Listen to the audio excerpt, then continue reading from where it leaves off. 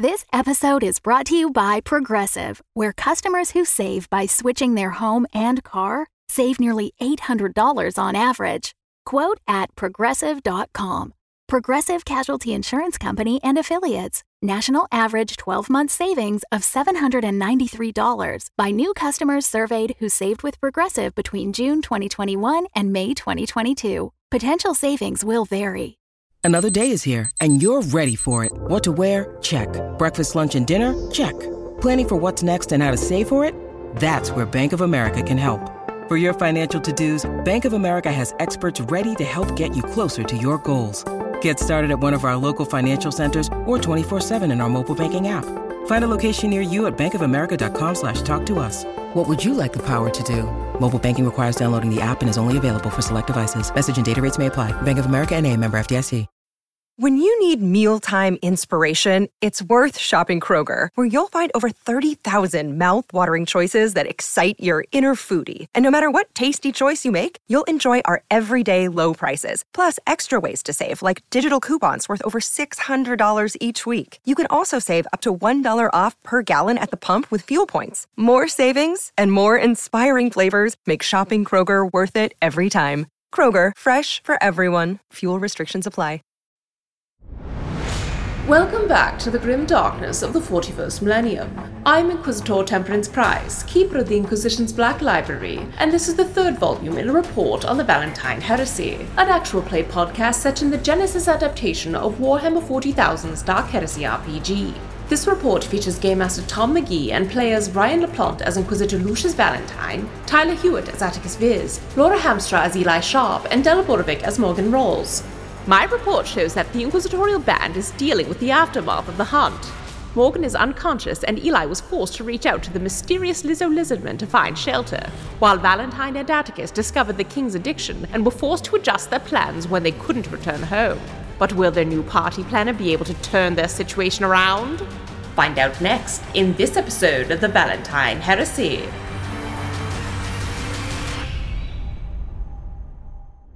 From the records at Chaswick's boarding house. Oh, I'm sorry, it would seem we actually don't have a room. Someone just booked in? That's so strange. We've received no telegrams or servants here today. How did this just appear on our computer? Well, it's all paid for. Guess we will expect this Captain Varn shortly.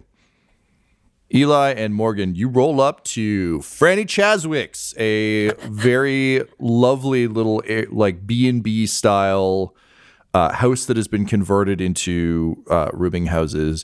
It's got we've been dealing a lot with kind of the big mansions sort of out in the country. This is very much an in-town, nice little sort of cottage with a wrought iron fence, but it's not a massive grounds. It's just kind of a house that has a yard surrounding it. They have some beautiful flowers that have clearly been very carefully placed for the summer season, spring and summer seasons, woven throughout the wrought iron. As with most of the buildings, you can see the roof doesn't quite match the rest of the exterior because it's so heavily rainproofed, which is very true of a lot of the roofs you've seen. However, It gives it a slightly oversized look in order to create enough of an overhang to protect the extraordinarily picturesque building beneath it. So this is proper little English cottage style space. Very quaint, very beautiful, probably absolutely reprehensible to Eli as a waste of space and adornment. But still a welcome respite. You're greeted by someone standing outside. You can see they're holding an umbrella, which is closed. And it's clear that they kind of forgot that it's not a normal day where there's just constant nonstop rain. And by a force of habit, they grab it going out the door. They're wearing a little vest that has a Franny Chaswick's logo on it, hand embroidered. The vest has frills at the bottom. They're standing there in just kind of politely at attention, umbrella in one hand, tray in the other, with 2 cups of tea and a teapot on it. You're not sure how long they've been standing there, but they are ready for your arrival. And think just sort of a gaunt features, sort of a long, sharp nose, and almost avian eyes, just like a little too small and a little too close to the nose, but a very welcoming smile as you approach in your Medicaid carriage. At the sight of Morgan being rolled out, there is a slight cock of an eyebrow, and the desk attendant says, "Oh dear, I wasn't informed that we required any additional medical attention. I would ask the servants to quickly rearrange your room, but I'm terribly sorry. It seems you may have to wait 1 or 2 moments." And she bows very low without messing with the tea set. Like, manages to bow, umbrella out in one hand, holding heavy tea set in the other, and bows almost forehead to the ground. All right, Eli's gonna play along, give like an aloof roll of the eyes, and just say, "Make it quick." "Oh, of course, sir. We will make it as quick as possible. Just 2 shakes of an Ehrlich's tail it will be. In the meantime, please enjoy a cup of our finest. This is the Cheswick blend. We're rather famous for it around these parts. It's a rather warm..." You got any food? And like she looks aghast. Just, "Oh, normally with our greeting tea service we don't, but I could certainly whip up some cucumber sandwiches for you if you just..." "Oh dear," and like turns and sort of says, "Please, right this way," and just like scurries. And this is like she's one of those people who doesn't take full steps. It's just every step is kind of a half step, so the foot doesn't fully get in front of the foot. So just scurry steps back up the stairs and disappears in. And you can hear her shouting in as much as her kind of like little ghost of a voice can to all the servants to quickly re-prepare the room and perfect to make some Sammys. So the guards kind of take up post outside, and the medical staff wheel you in. Morgan, I'd say at this point you're starting to come to a little bit. You've been heavily medicated. You can give yourself 1 wound. A back, baby. And you can recover 2 strain. But like tired strain, not social strain. You're still a pariah. Yeah, it's fine. This is it. 2 more won't get me to my max. 2 more will get me to 4. Yeah. Amazing. Jesus. So you're wheeled in, and you and Eli are kind of taken to a room that has been sort of hastily set up now on the ground floor since you're on a stretcher. And it is quaint as shit in there. It is a proper little bed and breakfast that's really going for 5 stars. Everything, there's doilies as far as the eye can see. It's just doilies all the way down. There are a number of knickknacks and tchotchkes. Too many porcelain cats to count. A lot of sort of creeping vines and potted plants. Is there like a chest in here? Like some sort of like... Okay, Eli would like to take all of the knickknacks and doilies and just put them away. Okay. Because what he wants is to be able to monitor any changes that happen in this room and just make it as distraction free as possible so that he can actually see if anything changes, if people are coming in and out without them knowing, that kind of thing. Great. Okay. Fantastic. So yeah, you just start piling shit into, it's one of those big sort of sailor's chests that sits at the end of a bed. Inside were a couple of extra blankets. So you toss those out and just start dumping shit in. Porcelain cats are shattering, but it doesn't matter. So piling stuff in as quickly as possible. And Morgan, the medical staff move you to the bed. They hook you up with a couple of kind of automatic drip machines to just kind of continue to feed you things. And basically the sort of nurse on hand says, "I've been told to come back and check on you in a few hours, but I understand that you two probably want a little bit of privacy to discuss matters. But if you have any trouble, you push that big button, and one of us will come. We'll be just in the other room." And he just like narrows his eyes. And he's like, "Having tea." Thank you. Don't talk. That's bad for your health. All right. And he nods to Eli. Eli nods back. And then just like he kind of quickly looks around, and then just takes one of the cats and flicks it into the trunk where it shatters, and a little smile grows on his face, and he says, "This turned out to be an all right day." And then he leaves, closing the door behind you. Like Eli, just a quick look out the window you can see that the Royal Guard are like patrolling outside, not just standing guard, but actively patrolling outside the window. So there's really no, you can like close the blinds, but there's really no way in or out of this place. And you can hear the shuffle of footsteps outside as a guard takes up a post outside the room. Is that happening like throughout because of the increased security?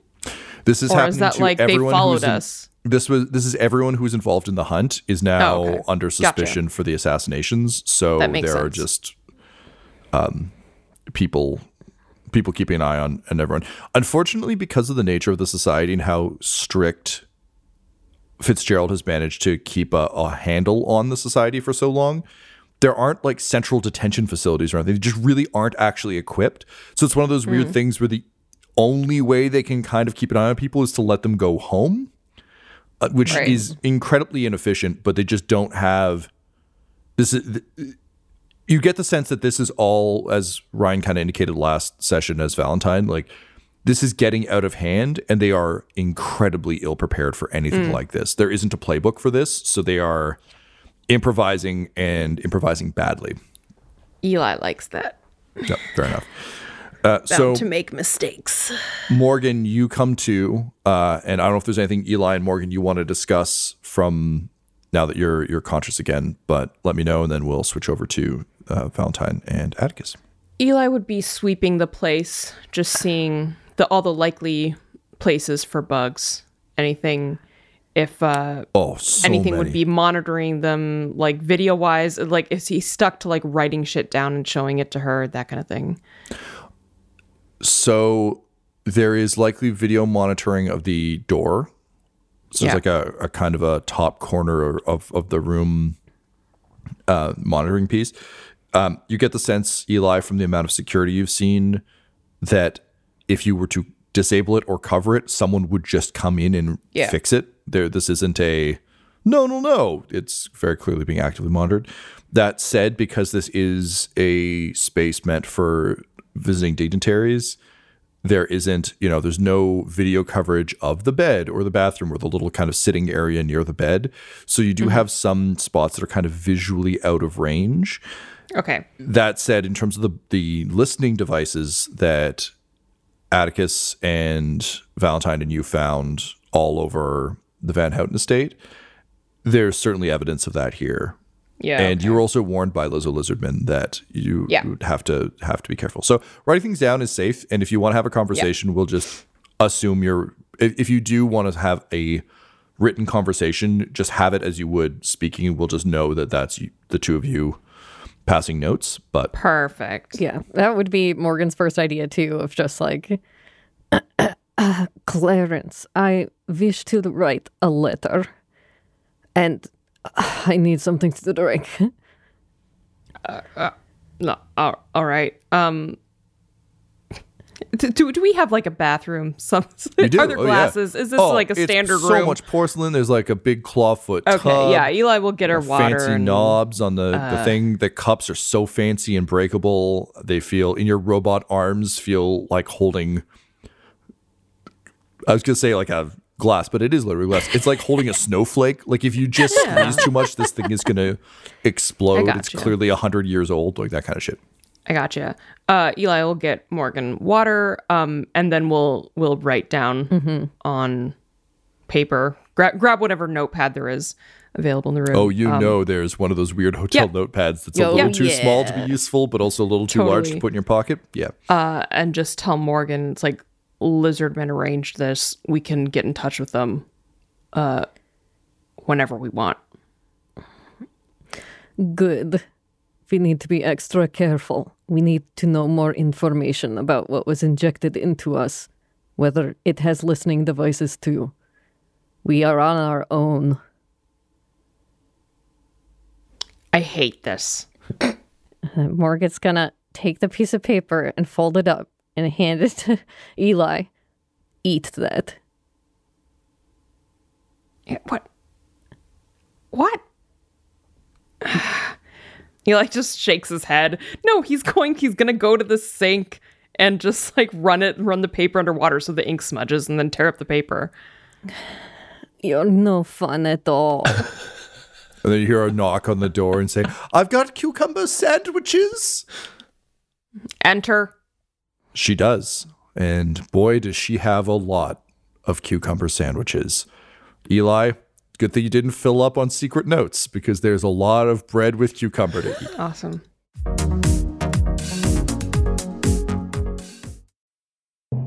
Greetings, fellow servants of the Emperor. It is I, Inquisitor Lucius Valentine, and I am here to call you to step forward and serve the Emperor as part of his immortal and blessed host. It's a great day for you to join a Patreon. That's right, patreon.com/dumdumdice is the perfect place for you to fund our little forays into saving, let's just say, the Golden Throne and all of humanity. Now, I know the thing that you're wondering is, what's in it for me? Because, and I mean this as pleasantly as possible, you're absolute heretical scum. What I'm hoping for all of you is that you can redeem yourselves by receiving ad-free feeds where you are no longer plagued by random temptation, but instead can focus your attention purely on the Emperor. You can gain this ad-free feed for only $5 a month and receive other feeds as well to other alternate realities. If you go to patreon.com/dumdumdice, it's for the Emperor and will save your souls.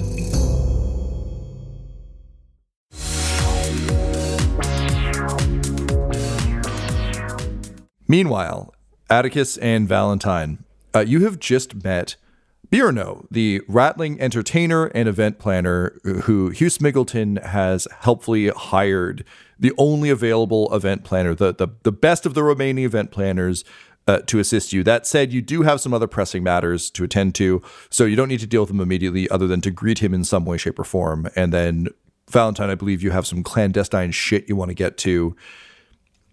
So what do you do in the face of this small ratling who is very enthusiastically ready to plan your party? Yeah, I would say in answer to the question he asked last, when do we start? Atticus will just say, right now. Grin, you didn't think it could get wider? It gets wider. He says, well, that's fantastic, my lord. That's fantastic. Look, I'm very excited to help you however I can. I'm known for entertaining. I'm known for putting on parties. So whatever you need, Birno's your man. All right? Gives you very guns. Good. You can begin to coordinate with Hugh Smiggleton here. Anything else that requires a more authoritative permissions or anything like that, you can reach my man Rebute here. Fantastic. All right. Well, I'll start getting some food and drink all prepared for you. I understand this place is a little bit of a glum dump since the lady of the house died, so we're going to try to see if we can punch that up a little bit, make it a little fancier for you. But I do have one question for you. We need a theme, we need a vision, and I want to make sure I'm executing on that for you fine folks. So what kind of party are you looking to have here? I understand you're doing some kind of maze situation at your previous place. No time for that here. We're going to need something that wows, something that says fall, not fall the House of Ballin' song. That's kind of a bummer, but something that says this is the fall season. I am some guy from space. I fought in some wars, and I'm here to win a duke. So what are you thinking? Well, let's settle on revival, rebirth, coming back to House Van Houten and raising it back up to its appropriate prestige. Throws his hands up in the air, walks around in a circle just as though he's welcoming rain. Says, that's fantastic, fantastic. Lots we can do with that. Interesting dichotomy, fall being a time of endings, but you're talking revivals, you're saying, fuck you, the seasons, we got our own thing going on. Well, that seems pretty good to me. All right, I'll get working on that right quick. And Rebute there, I'm going to be asking you for all sorts of stuff, so hope you're ready for it there, chum. And he punches you in the arm. He has to jump up to do it, but he does. Excellent. I will also have a few specific requests for you of how we shall move forward. Of course. Always happy working shoulder to shoulder with the local serving staff. All right, that's great. Hey, is there somewhere Rattling could, wet his whistle around here? I do my best thinking when I'm drinking.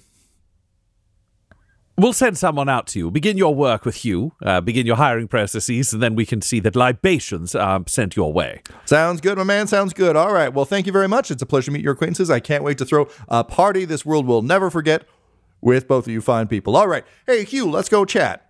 And Hugh just shoots a withering glance at Troseus, who is not looking at him, and sort of like throws his nose up in the air and then walks away with Birno, as the two of them begin to kind of take a look at the grounds and you can see that Birno is doing a lot of pointing and, large hand gestures about possible things. And Hugh is just very politely clerking behind him. Drosea steps forward, just says, my lord, I'm very sorry about all that. I do think the rattling will be helpful for this celestial seasons we are dealing with, but I suspect you perhaps have other things on your mind. As do I, including a certain package I was not able to bring from the previous house. So perhaps we should step inside and we can discuss further. Agreed. Follow me, please. And Rabute will gesture everyone inside in a way that makes it very clear that his lord is leading. And once they are inside and out of the eyes of any servants, he will lead everyone downstairs to that room where we found a space marine that we know definitely isn't bugged. Mm-hmm. Yeah. Well, it's been a day. To say, what were you saying? What did you manage to bring out and what didn't you? Well, I was able to stick you didn't spend a story point, so he wasn't. My lord, I'm afraid they came for us rather quickly. I was able to bring the documents you wanted, but the special package that you sent me remains in their hands. The security forces will have it by now. They did not shoot me on sight, so presumably they have some sense of what it is. They are perhaps not surprised that it is here. But beyond that, all of the documentation of the investigation I have been tracking digitally as well as in hard copies. So we have both available to you, sir. Excellent. That's all I require of you at this time. If you want to make yourself comfortable, find a place to stay. The additional task that I'm going to pose to you is, if you could do your best, we'll try to find a local to do this as well. I need you to appraise the value of this estate and the value of the items in each room, perhaps on the main floor and second floor where we can allow tours. I need this number to be impressive, so determine whatever we need to do in terms of lighting, things to make this place look more valuable, to make sure it is as extremely well appraised as possible. We'll be making a bit of a game of this, but I believe it will be key to our next steps. He nods and says, very good, so I will get Monsieur Smiggleton to assist me in that. He seems like he would know immediately the price of everything. He will not shut up about it, so perhaps he would be the most useful for this. Perfect, thank you. He just nods, and then as he goes out, he actually pauses next to you, Atticus, and he says, I am very glad, my lord, that we are doing this in the name of the Emperor. I fucking hate this planet. I hear you. Mind your role and stick to the charade. I am, sir. It is just very a lot. And he nods to you and just heads out to do more work. Just gonna find something to keep his brain awake and carry on his work. So Atticus and Valentine, you find yourselves alone in the tomb of the known Space Marine. There's still a blood smear in that small. I guess I think you moved the bookshelves back in front of it, but you've got kind of this whole forgotten wine cellar situation. Mm-hmm. And as we established previously, the Bonsong Manor service staff are aware of your presence and are on side. So clearly no one has come or gone down here, and it remains kind of a secret spot for you guys. Okay. Well, it appears many of our hands have been played for us in this game that we're closing in on the end. We have no additional weapons. Those have been lost. We have no Chaos Space Marine body. That has been lost. We have no ability to move around. That has been lost. And we have no assets outside of yourself and myself and our covers. Everything else has been lost. This may sound like a tremendous tragedy. At the same time, it does force us to play the cards we have in the cleverest way possible. What are your thoughts at this time?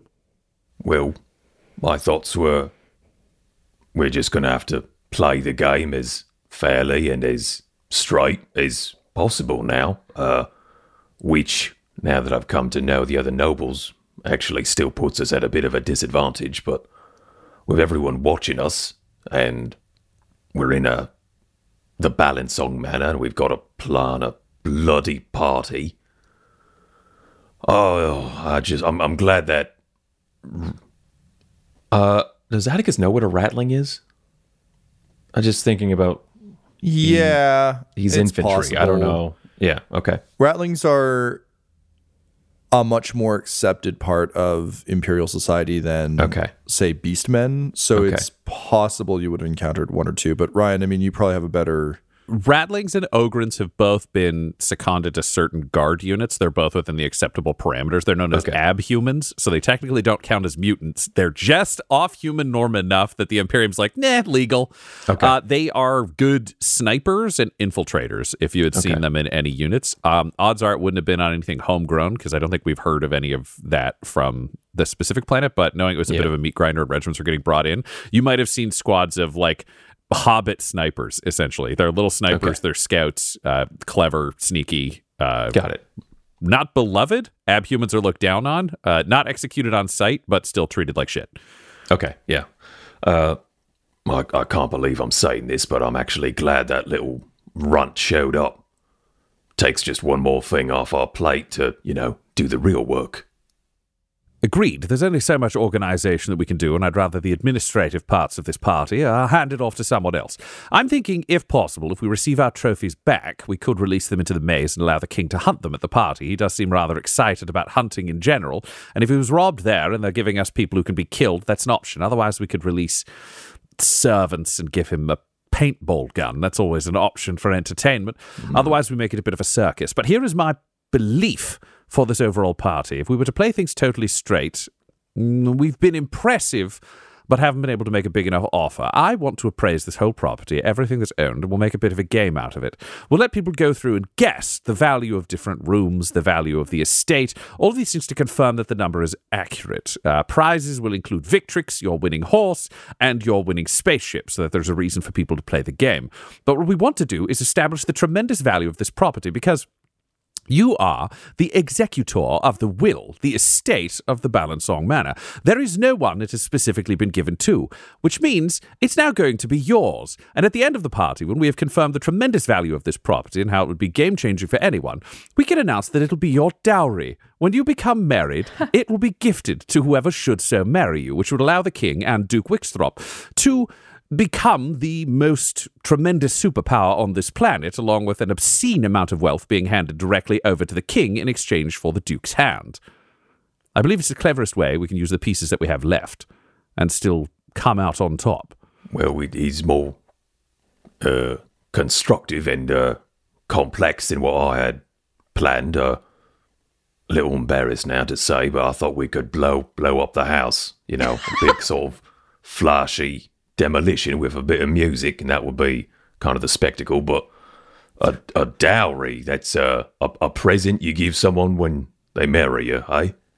Yes, it's almost a price that is paid to traditionally in more medieval Terran society. It was for the bride. There would be a price given to the father of the bride as a purchase of chattel. In this case, you are tremendously profitable chattel, so we want to be able to exchange that over in exchange for your marriage. A gift given for a gift received.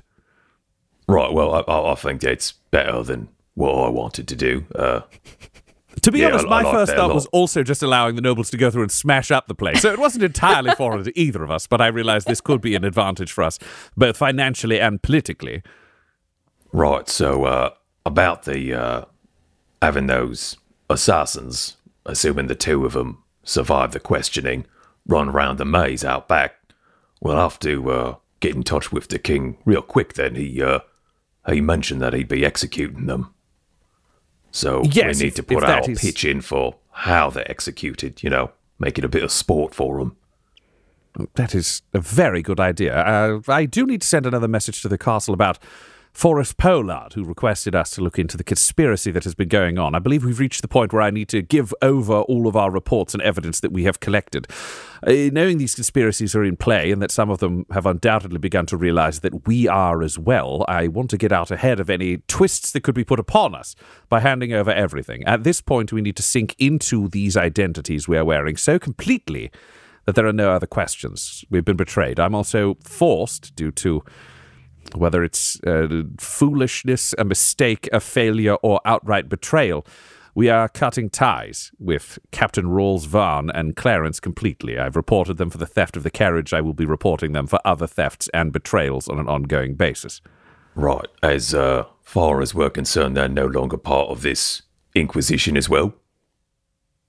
At this point, we don't know, which means no. Our goal is the mission, and the only way you and I will be able to carry out that goal is for you to become the chosen partner of this Duke.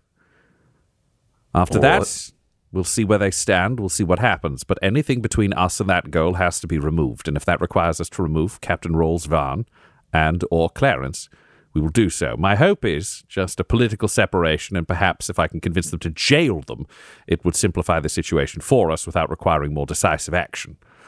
We have to do what we would do if we were these people and had been betrayed by those people they are pretending to be. I'm aware this is overly complicated. Everything's overly complicated. It's the Inquisition on a fancy noble planet. Ta-da! Yeah, Atticus has like his glasses off and just massaging the bridge of his nose. Just, right, so then if I had been crossed by the rogue trader... Yes.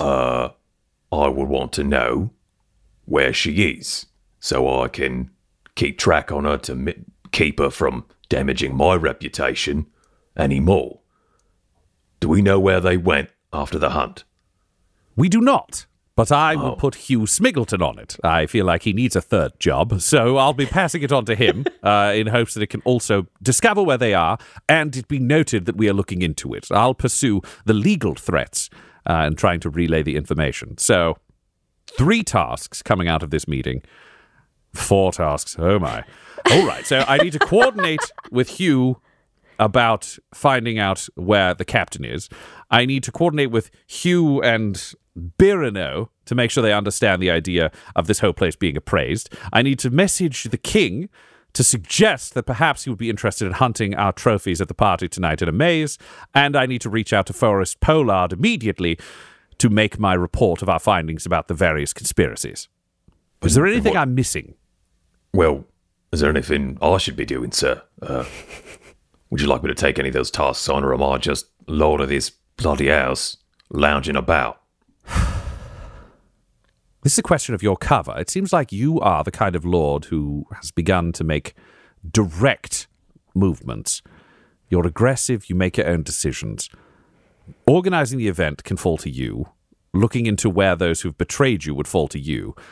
I don't believe you would look into the legal repercussions of reporting a theft. You seem like more of the fisticuffs at midnight kind of noble. Does that feel accurate?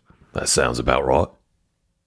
And I assumed that I would be making the report to Forrest Pollard simply because there's a tremendous amount of information. And it might be the kind of information you would want to distance yourself from as a lord. Do you believe that is accurate, or would you prefer to present the information to the Space Marine? No, that all sounds right so far. Excellent. So you are on the party, and you can reach out to the king to perhaps suggest the hunt. I will deal with Forrest Pollard, and Hugh deals with the rest. All right, then. Shall we make it known that the basement is off limits, sir? Or will that just entice people to come down here even more? I'm hoping Forrest Pollard may arrive for the report before the party, in which case I can show him this area and find out if he would prefer it is walled off, torched, whatever it needs to be done. It will undoubtedly, if we label it as a place where things are not allowed, be a place that everyone wants to go all the time because all these nobles are terrible. My suggestion would be that we bring food storage and other things down here, unless Forrest Pollard objects. We keep the bookcases and other things in place to prevent people from going that way, and we fill this area up with the smelliest, most repellent foods and servants possible, along with some sort of supervisor, perhaps Teseus, to come down and make sure that no one goes through the bookshelves. Servants will undoubtedly be spies, but at least servants won't give a shit about books. All right.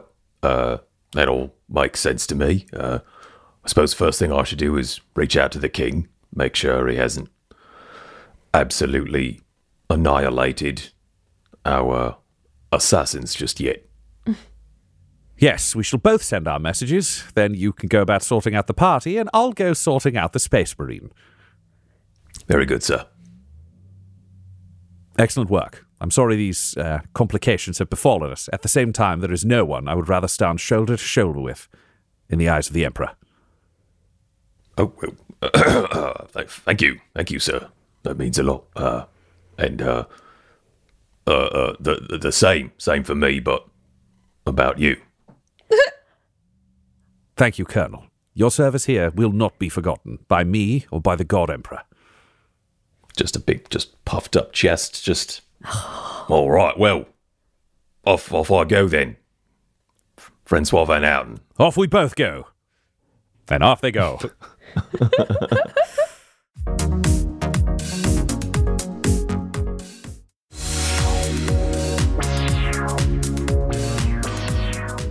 Meanwhile, back at Cheswick's boarding house, Morgan, you've come to now.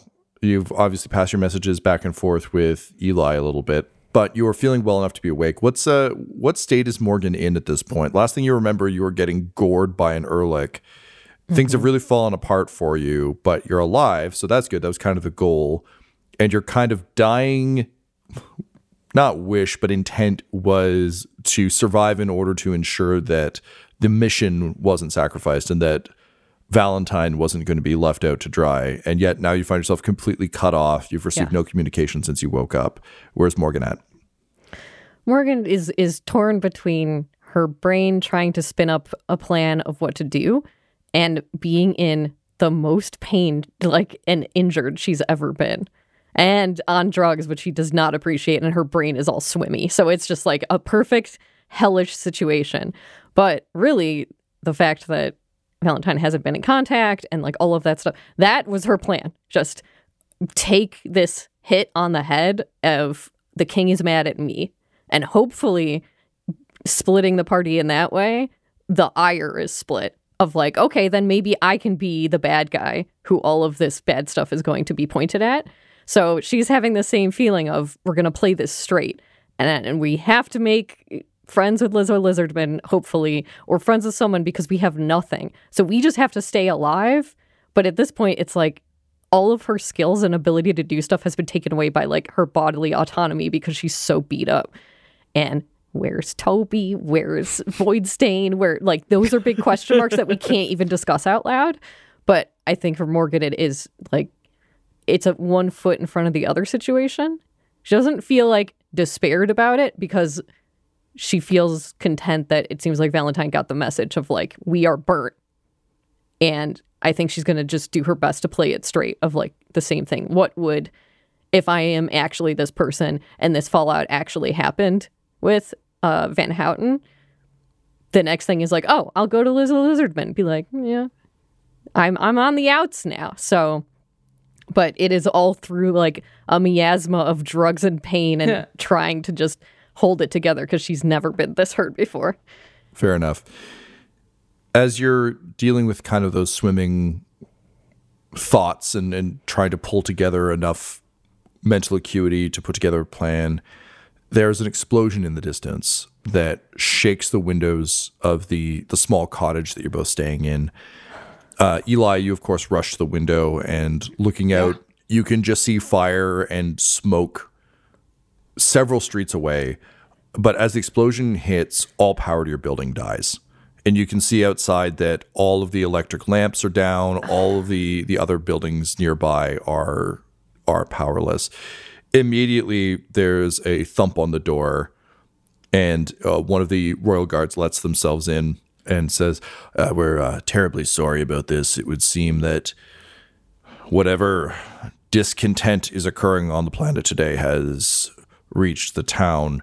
Rest assured, we're perfectly safe here. We have emergency vehicles and security troops already en route. If either of you were involved, we will find out. But in the meantime, please remain here. We have one of these, and he brings in a servo skull. He's like, we have one of these to keep some light on for you, but it will also be keeping an eye on you. So no shady shit, even though the power's out. We'll be watching. Closes the door. And the servo skull Eli just yells, we're loyal subjects. What? they don't respond. This servo skull is basically like an emergency flashlight variant where one eye is very clearly a camera. And then it's got a variety of because I mean in 40K they never seem to just put one of anything on stuff. It's always like we need like 3 or 4 in various sizes. So kind of a big floodlight, almost like those weird reflective doctor mirrors that they wear on their foreheads, just kind of off the side of its head, and then a couple of smaller lights, just sort of hovering around the room, providing vaguely dim light. You can hear sirens in the distance. You can see the drop ships coming in. But clearly there's a kerfuffle. The good news, Eli, for you is that it's very far away, which is good because you have no weapons here. Okay.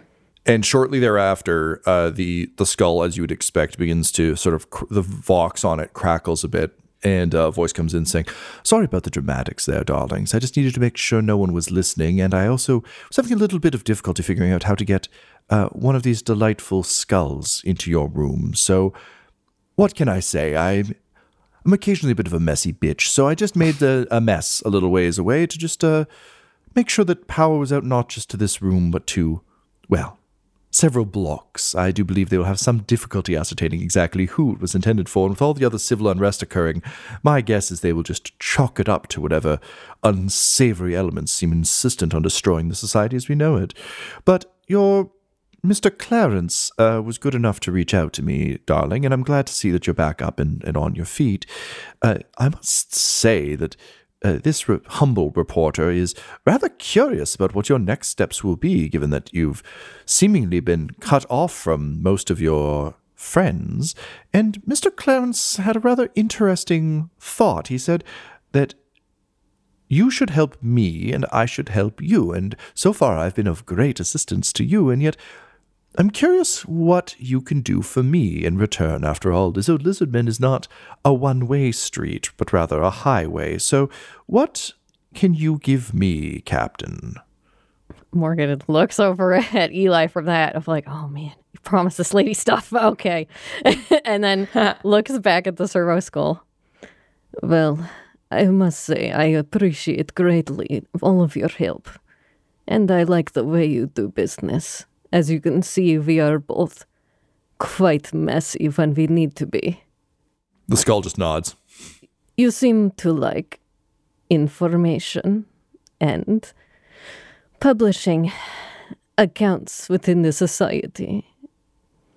Unfortunately, we have met a bad end with Van Houten.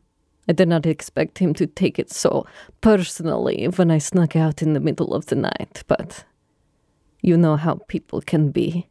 But you see, that does strike me as somewhat odd. Why would Lord Van Houten care that a guest at his estate snuck out late at night?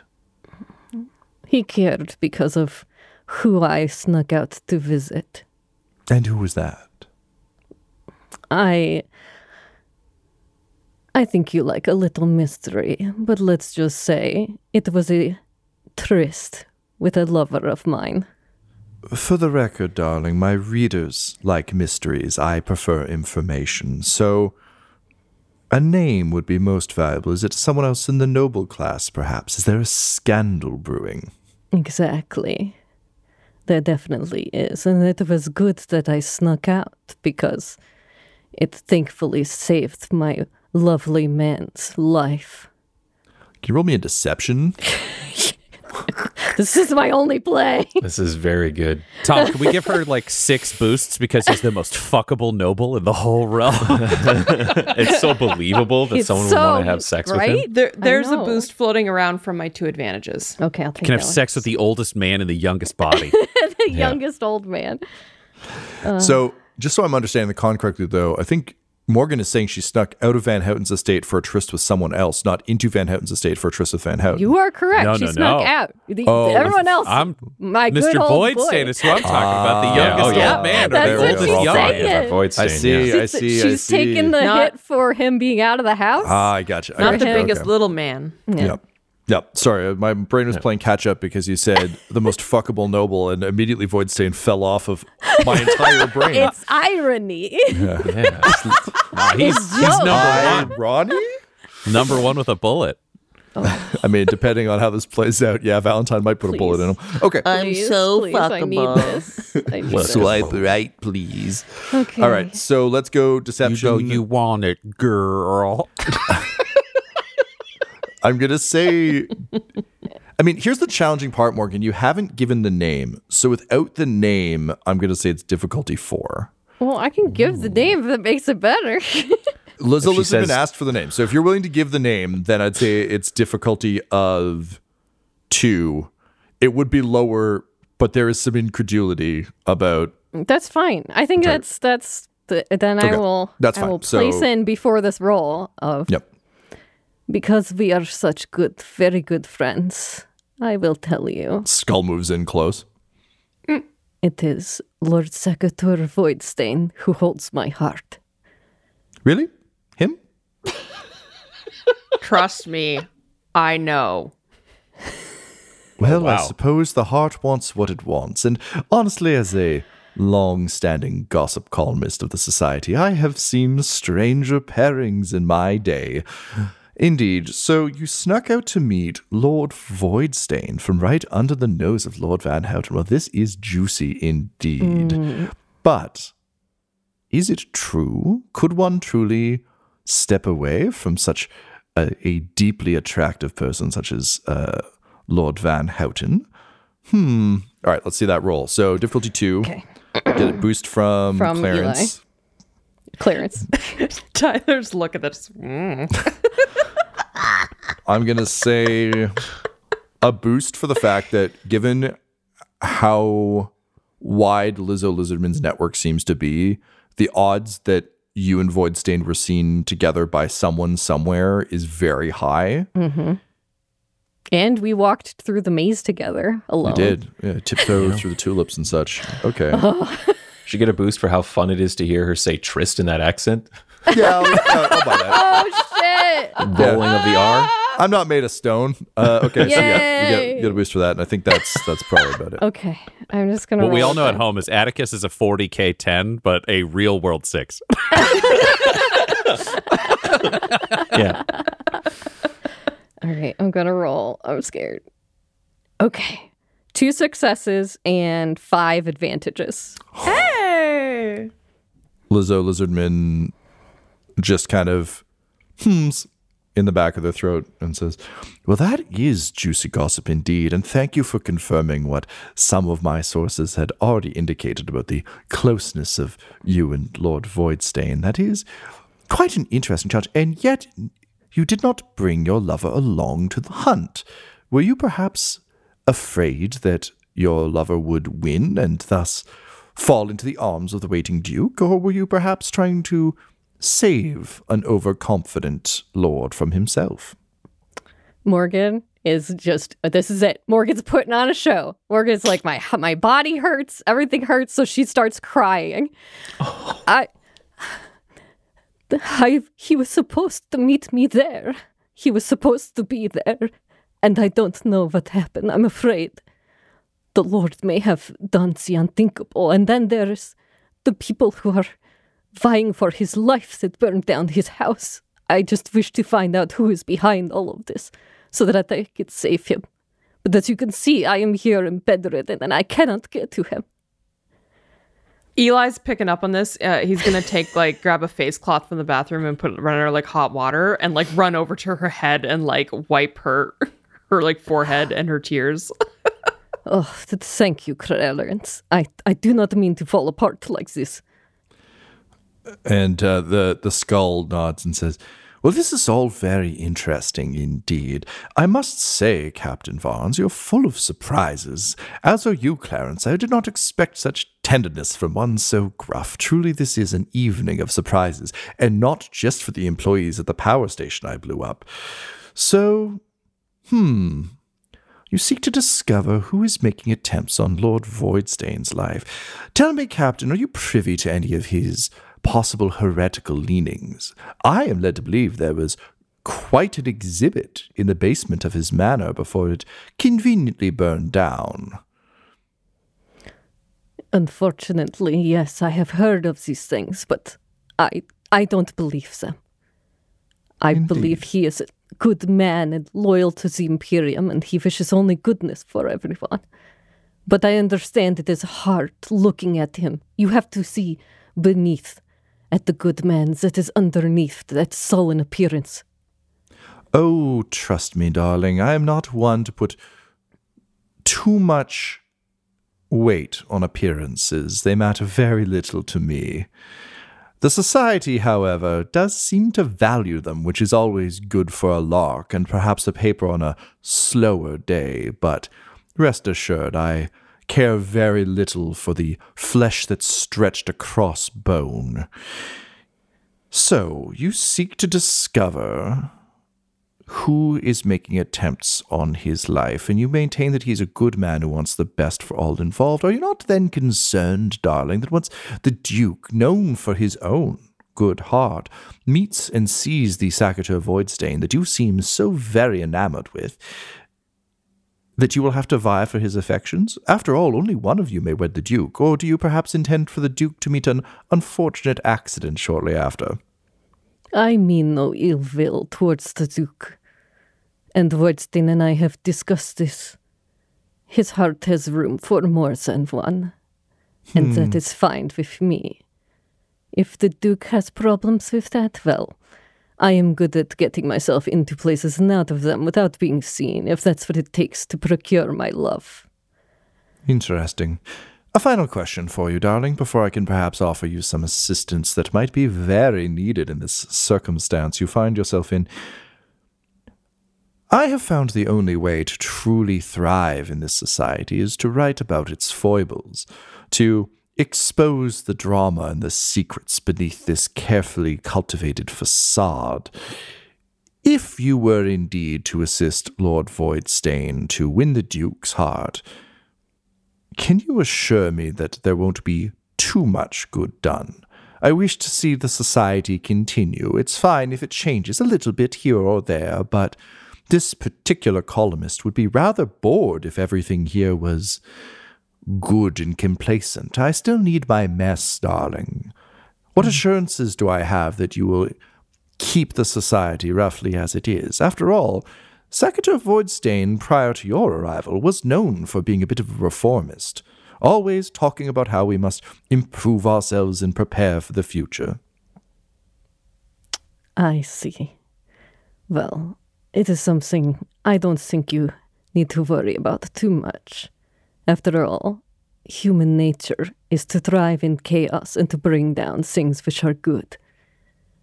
So though he is a good man, the society changes people when they get to the top, does it not? And for the first time you hear Lizzo Lizardman laugh, and it's distorted by the Vox, so it's a weird, choppy thing. And they say, "You are more right than you know." Well, this has been an enlightening conversation, Captain. I thank you. I will put some feelers out and perhaps follow some leads of my own to see if I can find exactly who is trying to take your beloved Sacator Voidstain off the map. Based on what I already know, I think perhaps you are not looking for one, but two. At which point the door flies open and a royal guard walks in and says, "Hey, I heard some strange conversation. You getting some interference? Is this... You know what? Hang on. Let me swap this one out for... Morgan just starts crying again. I am in so much pain. Clarence, help. Shit. Okay. And then the guard just rips one of the flashlights off the servo skull and just tosses it to Clarence and says, "Sorry, you're going to have to do this. This one's clearly malfunctioning," and just drops it under a boot and crushes it. And immediately the lady from the front runs in with a little dustpan, sweeps it up, and he says, "I'm so sorry. We're working on getting the power back up, but I want to make sure you're not sending or receiving any messages in here."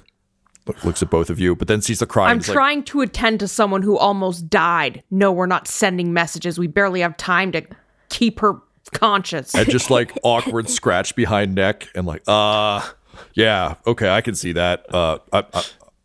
I'm sorry. I'm sorry for your loss. Closes the door, leaving Morgan and Eli with some answers, some more questions, but at least one ally left on Greybridge. This episode of the Valentine Heresy features the voices of players Ryan LaPlante, Tyler Hewitt, Laura Hamstra, and Del Borovic, alongside Game Master Tom McGee. This episode was edited and mixed by Laura Hamstra, and the Valentine Heresy's artwork was created by Del Borovic at delborovic.com. That's DELBOROVIC. Our theme song is The Hordes by Megan McDuffie, and our ad breaks use the tracks No Control and Chiefs by Jazzar, JAHZZAR. All of their music is available at freemusicarchive.org. For all things Dumb-Dumbs and Dice, including merchandise and how to join our Patreon, you can visit dumbdumbdice.com or find us on social media at dumbdumbdice. That's DUMBDICE. Ave Imperator, and death to all the heretics. Dumb-Dumbs and Dice has to give a special thank you to the supreme beings of our Patreon at this time: Christopher Little, George Dolby, Richard Cranium, Gavin and Abby McDonald, Logan, Fire Unfriendly, Grandma Likes D&D, Alan, Stabby Stranger, Glitch Trick, Flynn1138, Alarain Okapi, Schrodinger's Pepper, Guy Edwards, Madre de Gatos, Lady Maiden, Garbo Ape, Locke, Sam Schaefer, Waffle Marine, Dagger Rain, Rob L, Dia De Los Hoodless, Squishy Werewolf, Remy Funky Head, Nomad, the Wise Paladin of the Badlands, Accent Therapeutic Services in Florence, Kentucky, Lael, Shulzari, Gus Schreider, The Long Family, Jordan Oliver, Richard Wright, Brittany Fenwick, Alex Parr, Old Man Mojo, Dragonfly, The Body Barrelers, Megan Werner, A Man Out of Time, Curtis at FingerTechRobotics.com, and Jill and Noel LaPlante. If you want your name to be added to this list, you can join our Patreon too at patreon.com/dumbdumbdice. Thanks to them, and a little bit of thanks to you.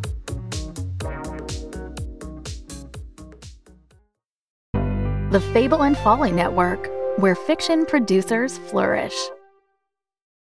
Sure I can't get you a drink? They'd had a moment, hadn't they? That afternoon when Garrett had smiled just like this, warm-eyed and amused in a way that made Tony want another cigarette, but also want to step forward and... Hey, Kate, what are you writing? Ah! New text post on Thursday, May 21st. Title: Why You Should Be Watching Selkirk. So, Selkirk fandom, who wants to read my 5,000-word essay, Garrett, last name, Secret Werewolf? I'm Kate, by the way. They kissed? I think I lucked out when I found Selkirk. Because if I'd loved something else, I would have made friends, and I would have been able to read a ton of great stories. But this way, I met you. Me and Day You, a new story about love and fandom from the Procyon Podcast Network.